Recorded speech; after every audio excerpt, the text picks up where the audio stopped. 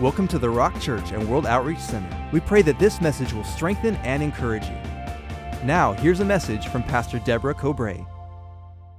Amen. If you've got your Bibles tonight, I'd like you to turn with me to the book of 2 Corinthians.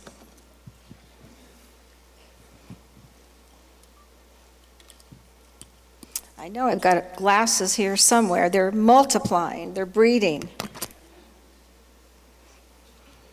In 2 Corinthians, let me get there. Tonight I want to look at something that I began at Saints at the Conference for Women, but I didn't have time nor the opportunity to really develop. But tonight I want to speak to you about thoughts, our thought life.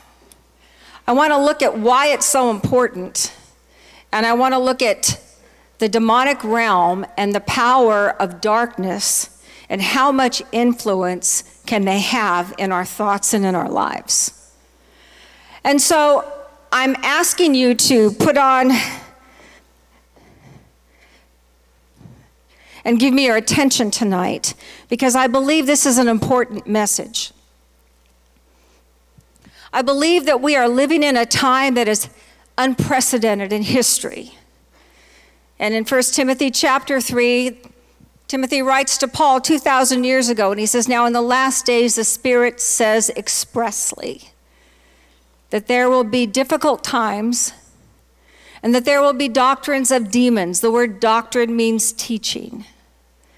And that people will have itching ears, wanting to gather to themselves teachers that will placate their flesh and their desires that are not God desires.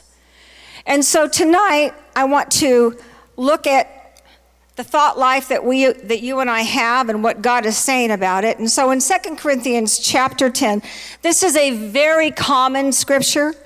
This is probably not new for any of us. So some of you could preach this better than I could, but this is what the Lord put on my heart for tonight, so this is where we're going. In 2 Corinthians chapter 10, verse 3 through 5, Paul writes to the church and he says, "For though we walk in the flesh, we do not war according to the flesh. For the weapons of our warfare are not carnal." That word carnal means natural, corporeal, fleshly. The natural realm, that which we can see, the visible, the tangible, that which has measurement. The carnal. The weapons of our warfare are not carnal, but mighty in God for pulling down strongholds, casting down arguments and every high thing that exalts itself against the knowledge of God, bringing every thought into the captivity of the obedience of Christ. So Paul tells us that though we walk in the flesh, we do not war according to the flesh. For the weapons of our warfare are not carnal. They're not natural, but they're mighty through God to the pulling down of strongholds. Jesus talked a lot about the demonic. He talked a lot about the spirit of darkness, the prince of the power of the air, Satan. And we can either dismiss him or we can give him too much attention. But God doesn't want either. He wants us to be wise as serpents and harmless as doves, and understand the kingdom of God and understand the kingdom of darkness, because we are to know and not be ignorant of his devices. Now, God has never told us to fear darkness, never. But he has told us to be wise as serpents and harmless as doves. So you and I have been commissioned by the Holy Spirit as the body of Christ to walk on this earth as his people. He's the head, we're the body. And the battlefield and the weapons and the warfare that you and I are going to experience, because there is tension on this planet. Jesus said, in the world you're going to have tribulation, you're going to have trouble. Thalipsis, you are going to have a lot of times where you're going to be pressed, and it's going to be difficult and it's going to be hard. All those who live righteously will have and suffer godly persecution. We have an enemy. You have an enemy of your soul. His name is Satan. Jesus called him the prince of the power of the air. He called him the old serpent. He called him the devil. He called him the dragon. He's known as Lucifer, who was fallen. He was the bright and the morning star, and he fell. You can read about that in Ezekiel chapter 28, and you can read about it in Isaiah chapter 14. But before this planet was ever created and you and I were ever brought forth, Satan had already fallen, and he'd already established his own independent kingdom apart from God. And that's what Isaiah tells us. He said, I will be like the Most High apart from the Most High. Satan wanted what God had apart from God. Therefore, his independence, his rebellion is called pride. And that's the definition of pride, is independent, selfish desires. When God created Adam and Eve, he created them in his likeness. He brought them forth and he put them in the garden. He said, subdue, have dominion, be fruitful and multiply. He blessed them and he gave them everything they would ever need to rule the earth as he rules the heavens. We know that the tempter came and the tempter tempted Eve, and he said to her, hath God said? And he began to divide her with temptation from what God had spoken about not eating from the tree of the knowledge of good and evil. And he began to speak to her, and she listened to him. And those words, that deceitfulness, that lying spirit began to tempt her desire to be more like God apart from God, because she already was like God, made in his image. So Satan's a liar. There's no truth in him. Jesus said he's the father of lies, he's the murderer, and there is no good in him. He is the epitome of evil. His kingdom is going to be completely destroyed. He's on a leash with God. God knows exactly what he's doing. Satan is not greater than you or I. We don't need to fear him, but we need to understand how he operates so we are not deceived and we're not foolish in these last days. So this is not to scare you, because God's not given you a spirit of fear, but of power and of love and of a sound mind. Jesus was made manifest so that he would destroy the works of the devil. He came to destroy his kingdom. He took the keys of death and hell, and he has bound the strong man. And now you and I, as the body of Christ, are actually enforcing his victory on the earth. That's why we're here. We are not wrestling against flesh and blood, against people, but against powers and principalities and rulers in high places. The kingdom of darkness is at war against the saints. And this all begins in the realm of the mind, the thought life. That is why Paul said, for though we walk in the flesh, we do not war according to the flesh. For the weapons of our warfare are not fleshly and natural, but mighty through God to the pulling down of strongholds, casting down arguments, and every high thing that exalts itself against the knowledge of God. You see, Satan is against the knowledge of God. He comes in as a deceiver. He comes in as an angel of light. He doesn't come in a red suit and horns and a tail. He comes in looking all good and all sophisticated. He speaks to the wisdom of this world. This world is under his control. This world is in a fallen state. And that is why you can listen to the news and you can watch and you can see things and your spirit grieves and gets heavy. Does anybody do that? Because it's so obvious. And he's taken the foolish things of this world, you and I, to confound the wisdom of this world to make it nothing. The education, the media, the entertainment, the political systems, all the religious systems of this world are under the sway of the wicked one, and there is no good in him. He's incapable of repentance. He is incapable of good. He is the father of lies, and evil and iniquity was found in him. Now, the definition of evil is a perversion of that which is good. Because when God created the heavens and the earth, after he had finished man on the sixth day, he looked and he said that everything was good. Good is a God word. God is, what is good? It is benefit and blessing. It is who God is. Like God is agape love. God is good. Jesus said, don't call me good. When one man said to him, good master, he said, don't call me good. There's none good but God. So if there's none good but God, and if God is good, therefore that tells me that his good is his will, his way. Satan wanted to do Satan's will, Satan's way, and evil was found in him, and evil is a perversion of that which is good. Good existed before evil. Therefore, good is greater than evil. Evil cannot exist apart from good. Satan is a created being. He is not omniscient, omnipotent, omnipresent. He cannot read your mind, but he can do some things to us. And he begins and he starts in the thought life. Now, why are our thoughts so important? Our thought life. Because Paul is clearly talking about imaginations, mind, thoughts, bringing every thought into captivity to the obedience of Jesus Christ. So why are thoughts so important? Well, I'm glad you asked that question. Even if you didn't, I'm going to ask it for you. Because before there's a deed and before there is an event or an action, there is first a thought.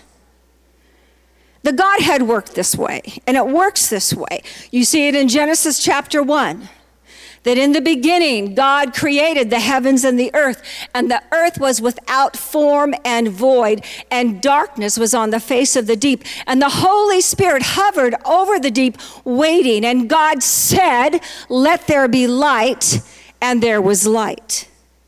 God said, God said, God said, God said. So we see the Trinity in Genesis chapter 1 working. First the thought, the Father conceives the plan.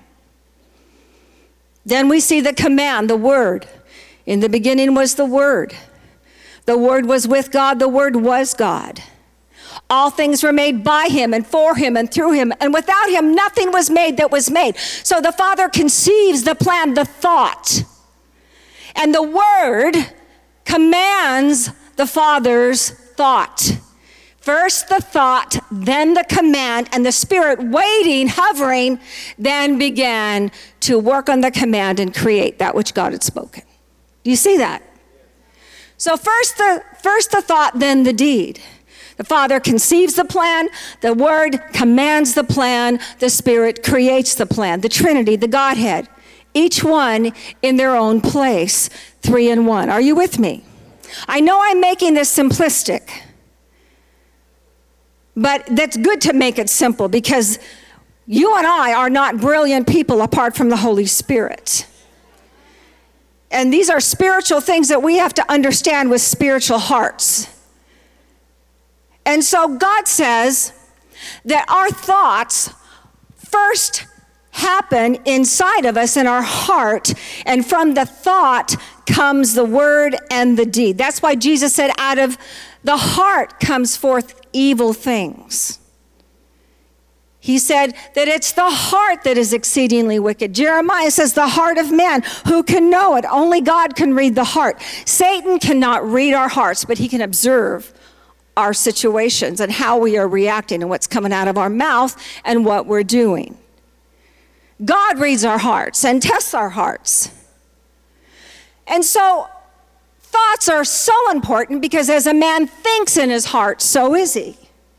What you have in your heart, what you believe in your heart, in your thought realm, you will have in your life. That is why it is imperative that my thought life and my thoughts, because that's who I am, come under submission and come under the divine guidance of the Word of God so that I know how God thinks and what God wants me to do. So my thought life is everything. As a man thinks in his heart, so is he. So God conceives a plan, the Word commands the plan, the Spirit creates the plan. Hebrews 10:16 says, "This is the covenant that I will make with them after those days, says the Lord. I will put my laws into their hearts, and in their minds I will write them." So now we get born of the Spirit of God. God connects us back to him. We're joined back to the Father. Jesus Christ, first and foremost, buys us back, redeems us. Right? He pays the price. We are washed in the blood of the Lamb. We are now new creations. And so he does this through identification. He became a man. That's why there's a man seated at the right hand of the Father. He's so identified with you that he's still a man. You look like him. He looks like you. He gets us. He understands us. He's touched with the feeling of our infirmities. He's been in a human body. He has been limited. He limited himself in the likeness of sinful flesh. He's walked in it. He's gone through every experience that the human heart will ever encounter. And he has successfully succeeded. He's paid the price. And he shows us now how we can have victory. So first and foremost, you were bought back, redeemed by his blood through identification. Then he joined you back. He brought you back to the Father because sin had separated us. That's why you need to be born again. Are you with me? So he brought us back after he bought us back, and he joined us and reconciled us to the Father. How did he do that? By becoming the substitution. Sin separated me from the Father when Adam and Eve ate from the tree of the knowledge of good and evil, and they sinned. They died spiritually, and they were cut off and separated. That which was flowing from God to them, ruling the earth as he ruled the heavens, that was now cut off. Adam and Eve knew something was desperately wrong. They knew they were naked. They sewed fig leaves together. They hid and they covered themselves. God walks in the garden knowing exactly what's happened, and he says, "Where are you?" And Adam says, "I was afraid, and so I hid because I was naked." And God says, "Who told you you were naked?" Now Adam and Eve are now drawing not from God what is right and what is wrong, what is good and what is evil, but now they are eating from the tree of the knowledge of good and evil. They are now limited to their human resource, their own ability and their own function, and they handed the title deed of earth and the dominion of earth over to Satan. He usurped authority and he became the God of this world. Right? So Jesus comes and he brings us back. He reconciles us back to the Father by being the substitution, the propitiation, the mercy seat. The wrath of God fell on Jesus. He paid the price, so you and I are no longer appointed to the wrath of God.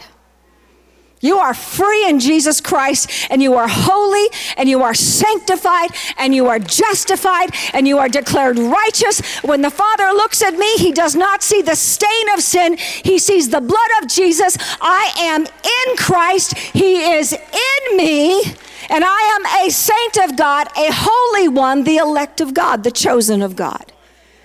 And God has taken me out of darkness, out of that dark kingdom of slavery, and he's put me and deposited me into the kingdom of his dear Son. And when my life really began to change in the kingdom of God is when I became king-minded and kingdom-minded. And I realize I'm in this world, but I'm not of it. I don't have to look for the presence of God. I am in the presence of God.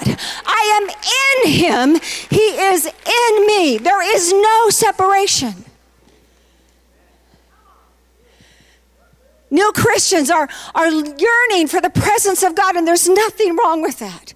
Music brings us into his presence. But there'll come a time when you will understand that you don't have to yearn for it because you walk in it. You live in it. It is who you are. It's what you do. You are a child of God. You are a saint of God. You are part of the body of Christ, and you are an eternal being having a physical experience.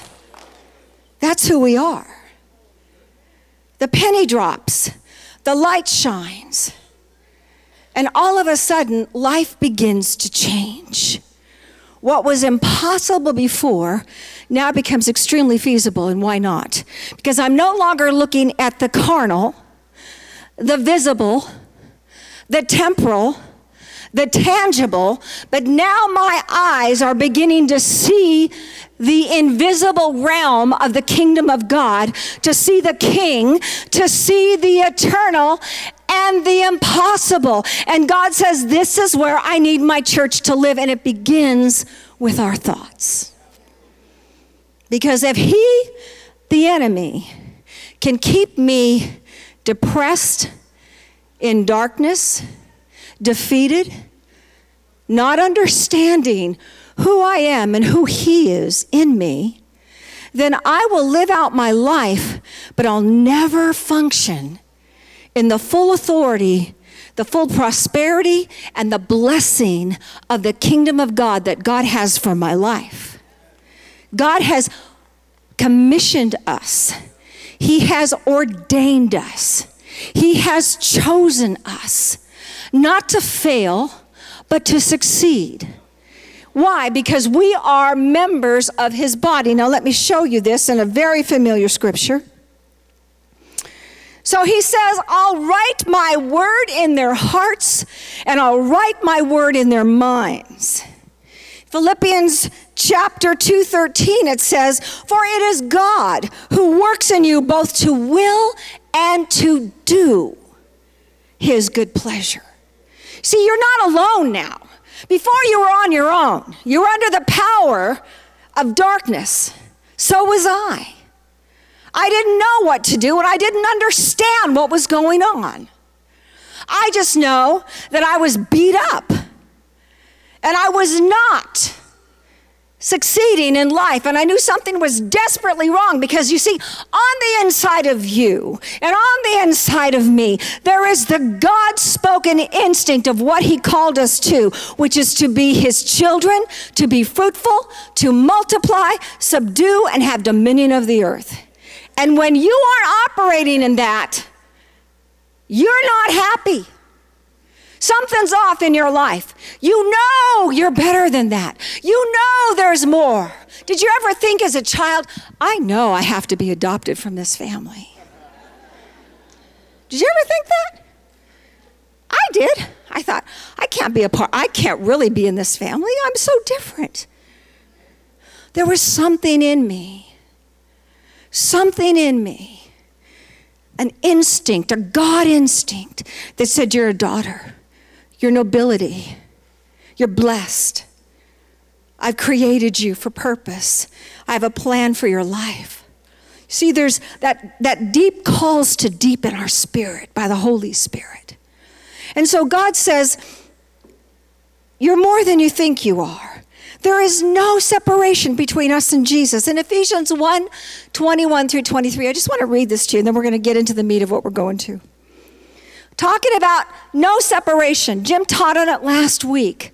The biggest lie the enemy has spawned into the church is that God is up there somewhere and we're down here, and we hope he can hear us. That is deception. That is a lie. Because it says here in Ephesians 1, in the Message Bible, I think we've got it up there. It says, Jesus, and speaking of Jesus, in charge of running the universe. It's talking about his victory. Everything from galaxies to governments. No name, no power exempt from his rule, speaking of Jesus. And not just for the time being, but forever. He is in charge of it all, has the final word on everything. At the center of all this, Christ rules the church. The church, you see, is not peripheral to the world, and that word peripheral means on the outside. If you can imagine a circle, peripheral is on the outside edges. The church is not peripheral to the world. The world is peripheral to the church. The church is Christ's body in which he speaks and acts, by which he fills everything with his presence. You see, you are the most powerful beings and the most important beings on this planet, because you are the body of the King of Kings and the Lord of Lords. Now, if all things were made by him, visible and invisible, if he holds all things together by the word of his power, if he is the King of all kings, and if he is your head, then what can the enemy do to you? That's why Paul said, all things work together for good to those that love God and are called according to his purpose. That's why he said, he who did not spare his own son, will he not through him freely give you all things? You see, if the enemy can blind you to who you are and the blessings of God, then your thoughts will never produce the God thoughts that he needs to be his body on the earth, to fill the earth with the knowledge of him, and to do the works of God in our generation. That's why God needs my thoughts to change. Because I can't continue with the old Debbie Cobray thoughts, the old Debbie Larson thoughts, before I married Jim. Defeated, frightened, intimidated. I could never have done the things that I've done, Jim and I've done in our lifetime, without knowing this. That's why he deals with our thoughts. So what has Satan and his demons got to do with my thoughts? Can Satan read my mind? No, he cannot read your mind. God can, but he can't. But what he can do is he can, number one, cast doubt on the word of God. He did it with Eve. He did it with Jesus in the temptation, Matthew chapter 4, when he came to Jesus after he'd fasted, and you know the three temptations, and he begins with, hath God said. He will divide us from the integrity and the power of what God says. And Jesus looked at him and said, man shall not live by bread alone, but by every word that proceeds out of the mouth of God. So Jesus answers back with the sword, the word. All right? What else can he do? Can he drop thoughts into my mind? Absolutely. John Wimber, who started the Vineyard years ago, and he's passed and he's home in heaven now, said that our minds are landing fields for demonic thoughts.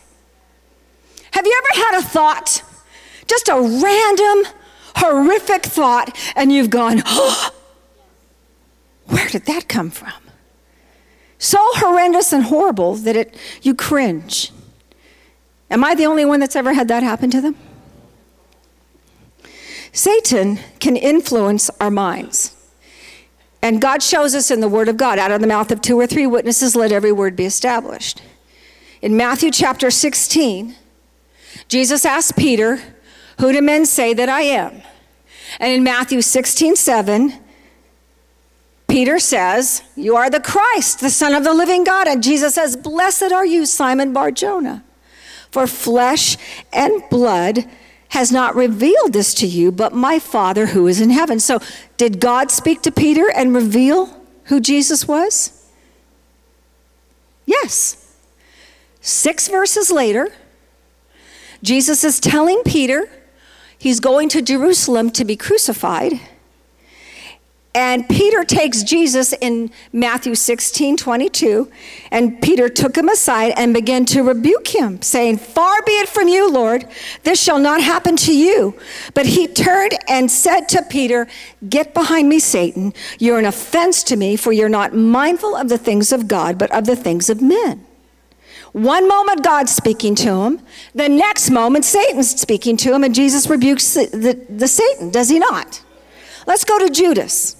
Judas Iscariot, before he betrayed Jesus, John 13:2, and supper being ended, the devil having already put it into the heart of Judas Iscariot, Simon's son, to betray him, Jesus looks at him and says, go and do what you have to do and do it quickly. The devil put it into his heart. Out of the abundance of the heart are thoughts and intents. Can he put thoughts in our hearts? Yes, he can. How about Ananias and Sapphira? Acts chapter 5, verse 3. But Peter said to Ananias, why has Satan filled your heart to lie to the Holy Spirit and keep back part of the price of the land for yourself? So that tells me that God can speak to me, but so can the devil. So can his demons. My mind is a landing field for voices and choices.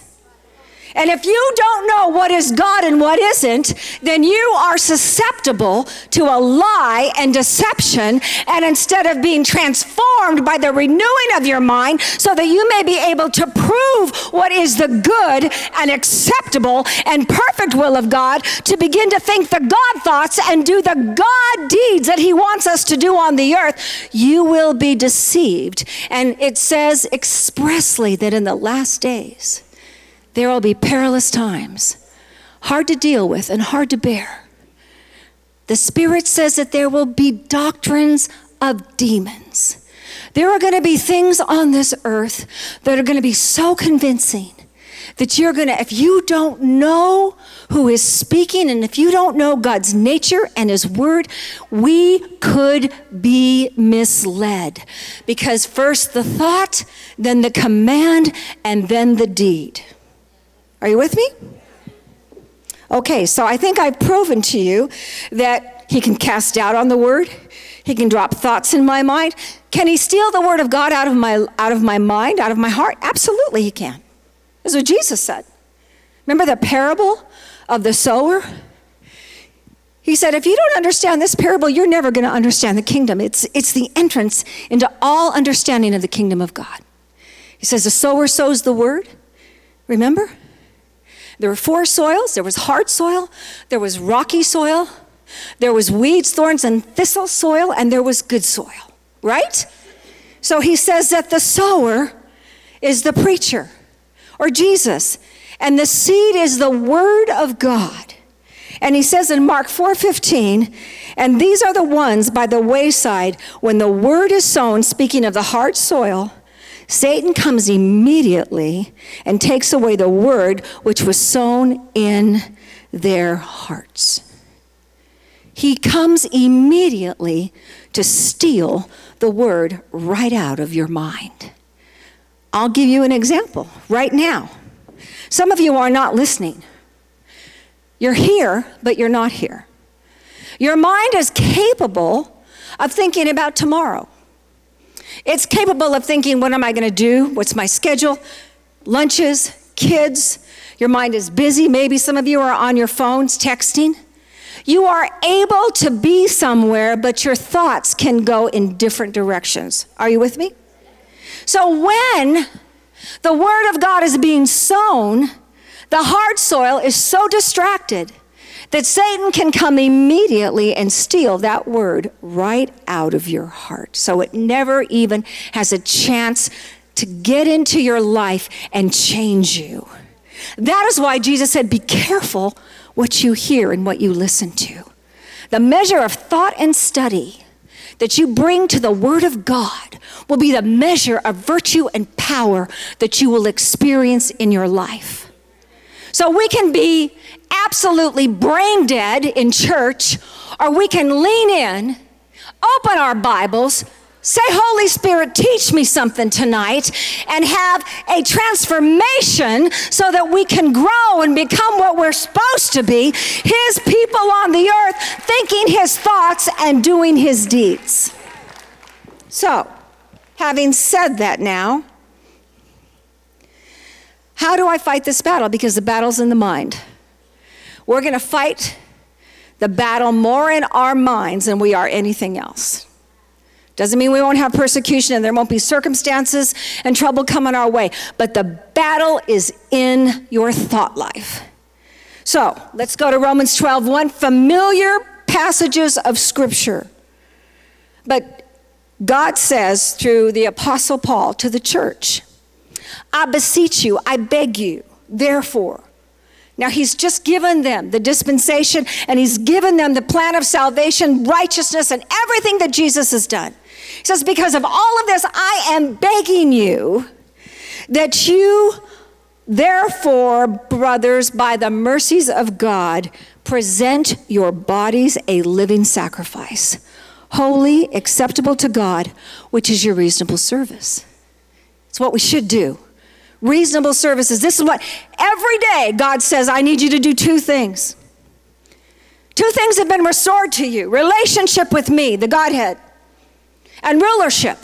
Now you have the power and the ability as the body of Christ, and you have the mind of Christ and the Holy Spirit to now rule and bring the kingdom of God into this realm, into the corporeal, natural world. So you've been restored with relationship with God, and you've been restored to rulership on this planet.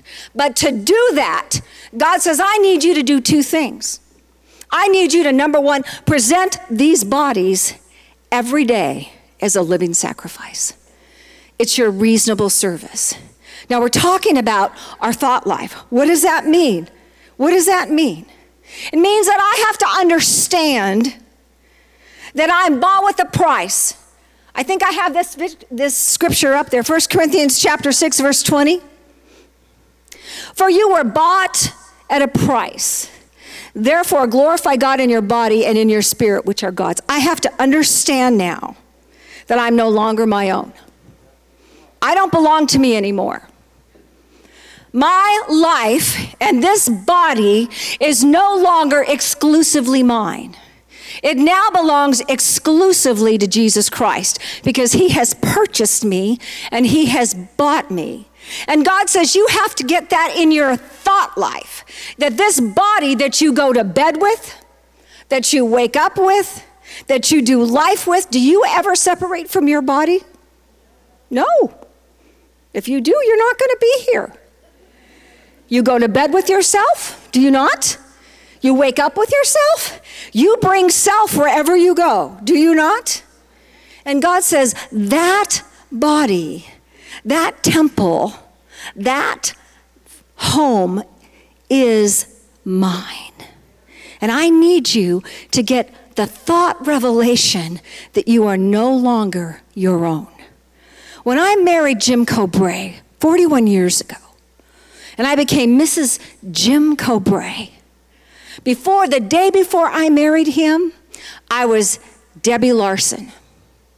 But the day I married him and I said those vows and he put a ring on my finger, I became Debbie Cobray. I took his name. He became my head, my husband. He was my provider. He was my protector. And my body now belonged to him, and his body belonged to me. We no longer did life alone. We did life together. Well, as the marriage is a picture of Jesus and the church, it's the same thing with us in the Spirit. This temple that I walk around in isn't mine. It's been purchased. And God says he wants it every day as a daily living sacrifice. It's not rocket science, but every day I have to consciously say, Father, I'm reporting for duty. I'm up. Here I am. Help me to be the believer, the wife that you want me to be to my husband, the mother that you want me to be to my children, the grandmother you want me to be to my grandchildren, the pastor that you need me to be to the church. Lord, may this body be alive unto you and dead to sin and the old nature. That's the first thing. That's the first thing he says. Remember, how do we fight this battle? I have to fight it by presenting my body. Here's what he says. All things are lawful, but I can't be brought under the power of anything but the Holy Spirit. 1 Corinthians 6:12 says, all things are lawful for me, but all things are not helpful. All things are lawful for me, but I'll not be brought under the power of anything. So in your thought life, in your everyday with Jesus, to be the saint of God, to be the child of God he needs you to be, first the body. Ask yourself, what's bringing me under its power? There's all kinds of things. For me, it's food. Oh my gosh, I get so frustrated. Has anybody tried to lose weight? I know how to gain weight, but I'm not doing very good at losing weight. And now that I'm almost 70, it's like, you got to be kidding me. What's happened to me? You see, something has brought me under its power. So how am I going to get out from underneath the power of food? Well, good luck with that. I'm going to have to learn to buffet this body to understand that I can do all things through Christ, but I'm going to have to do some things. It's not going to just happen. Nothing just happens. This is going to take effort. Maybe it's lust. Maybe it's pornography. Maybe it's greed. Maybe it's money and budgets. Maybe it's something in your life, something, and just ask yourself, just nobody needs to know but you and God, Lord, are there things in my life? Maybe it's attitude, maybe it's a temper, maybe it's fear, maybe you're so timid and so shy and so quiet that God needs you to come up out of that. You see, God says, I need you to be transformed. I need you first and foremost to offer this body to me and let my spirit bring life to you in a way that you could never have dreamed possible. But I can't do it if you don't give it to me. Number one. Number two. So how do I fight this war? Well, I'm going to have to offer my body. I belong to Jesus. Number two, I'm going to have to set my mind on him. I have to fix my mind because it's about thoughts. Colossians 3, 1 through 3 says, if then you are raised with Christ, seek those things which are above, where Christ is sitting at the right hand of God. Set your mind on things above and not on things of the earth.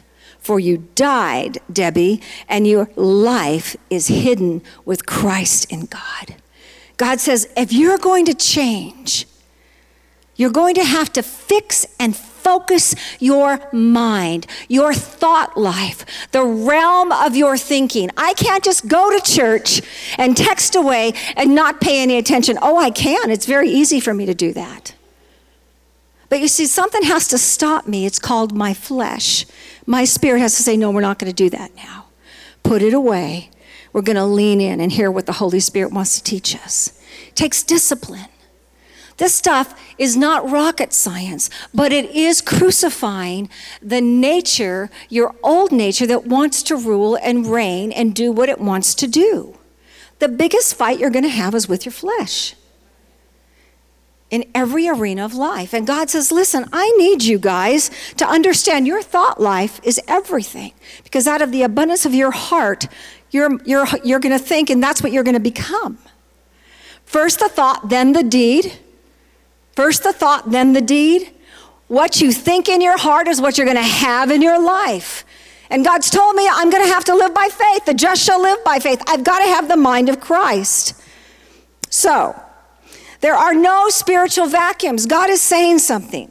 I'm going to have to fill up this mind with something because there's no such thing as a vacuum. I can't just have a blank mind. I know you men have the little blank nothing box.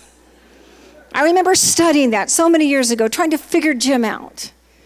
And I read this book about men and women, and it said that men have a system of thinking and that they compartmentalize things, and they actually can put things in a box. Whereas women have both sides of their brain going all the time. It's like spaghetti, and it's a bit of a mess. And I used to ask my husband, what are you thinking? And he'd say, nothing. Anybody ever had their husband say that to them? And we go, oh, yeah, right, you're thinking nothing, because we don't know what that is, because we got spaghetti. But they have a nothing box. They can actually go to the nothing box and think nothing. It's an amazing thing. It's a mystery to me. But there's no vacuums. Jesus told us this. Can I give you one more thing? Okay, listen to what he said about demons and about thoughts. In Matthew chapter 12, we're going to look at verses 43 and 46. He is talking about demons and the heart, all right? And he says, when an unclean spirit goes out of a man, he goes through dry places, seeking rest and finds none. Then he says, I'll return to my house from which I came. And when he comes, he finds it empty, swept and put in order. And then he goes and takes with him 7 other spirits more wicked than himself. And they enter and dwell there. And the last state of that man is worse than the first. There's no such thing as a vacuum. Something fills something. Paul says that I'm going to have to cast down imaginations that exalt themselves against the word of God. I'm going to have to throw away some thoughts, but I have to fill it with something else, or I'm going to be a mess. Are you with me? You cannot have an undisciplined thought life and be victorious in Jesus Christ. It is impossible. Because Romans 12, 2 and 3 now says, so first it was present our bodies, and it says, do not be conformed to this world, but be transformed, be changed into something that's never been. That's what that word means, metamorphosis. Be transformed by the renewing of your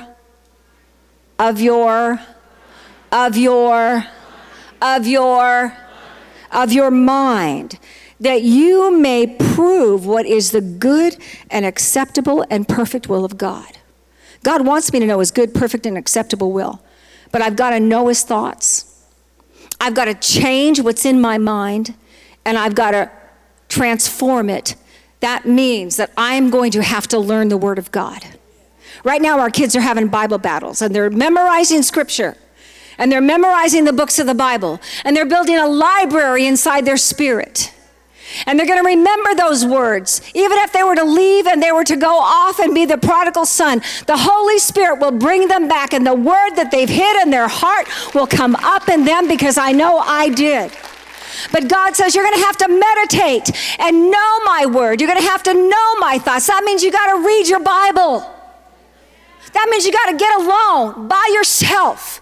Take the book, whether it's on your iPad or your phone, or whether it's a real Bible, which I would recommend if you can see well enough to read it, and begin to read that word. And when you open the book, talk to God. Ask the Holy Spirit, because he's God the Holy Spirit. He's the third person of the Trinity. He is fused with you. He is your teacher. He is your advocate. He is your standby. He is your counselor. And he will teach you, if you ask him, what it is saying.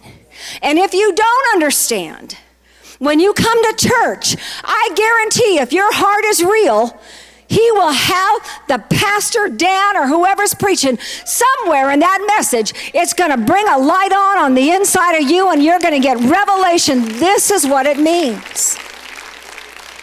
Why? Because God wants you to be able to prove what is the good and the acceptable and the perfect will of God for your life. You don't know who you're going to marry. You don't know where you're going to live. You don't know what you're going to do for a profession. You don't know how you're going to die. You don't know how God's going to use you. You've got to flesh it out. You got to walk it out. You got to begin to walk by faith and not by sight, and you begin to believe God, and his word begins to get in you, and you change. You are transformed. That's why Paul says, for the weapons of our warfare, they're not fleshly. Sorry.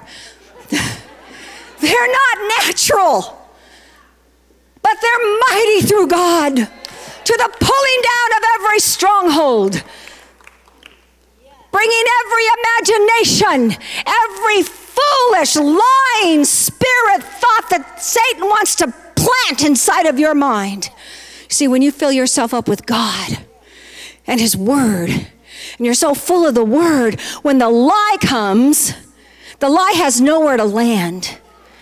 That's why Jesus said in John chapter 8, verse 32, verse 31 says, if you abide in my word, and my word lives in you, you shall know the truth, and the truth will set you free. You see, it's called a truth attack. Satan will come with a thought attack, but the Holy Spirit will have the truth on the inside of you that you've planted in your soul. And when he whispers in your heart, there's really no eternity. This isn't true. This isn't real. And you want to flounder, and you want to reel, and you want to say, what about this? I just heard that there are aliens coming. The Navy doesn't know if there's aliens in the skies. Do you know what? I don't care. It doesn't matter if there's aliens. It doesn't make God any less God. He's God in heaven, and he's God in the earth. He's the creator of heaven and earth. And there are things, many things I don't know or understand. But what I need to know and understand, he's given me his word. And his word transforms my mind so that when the thought attacks come, the truth attack is fighting right back, the sword of the Spirit and the shield of faith. I got to stop.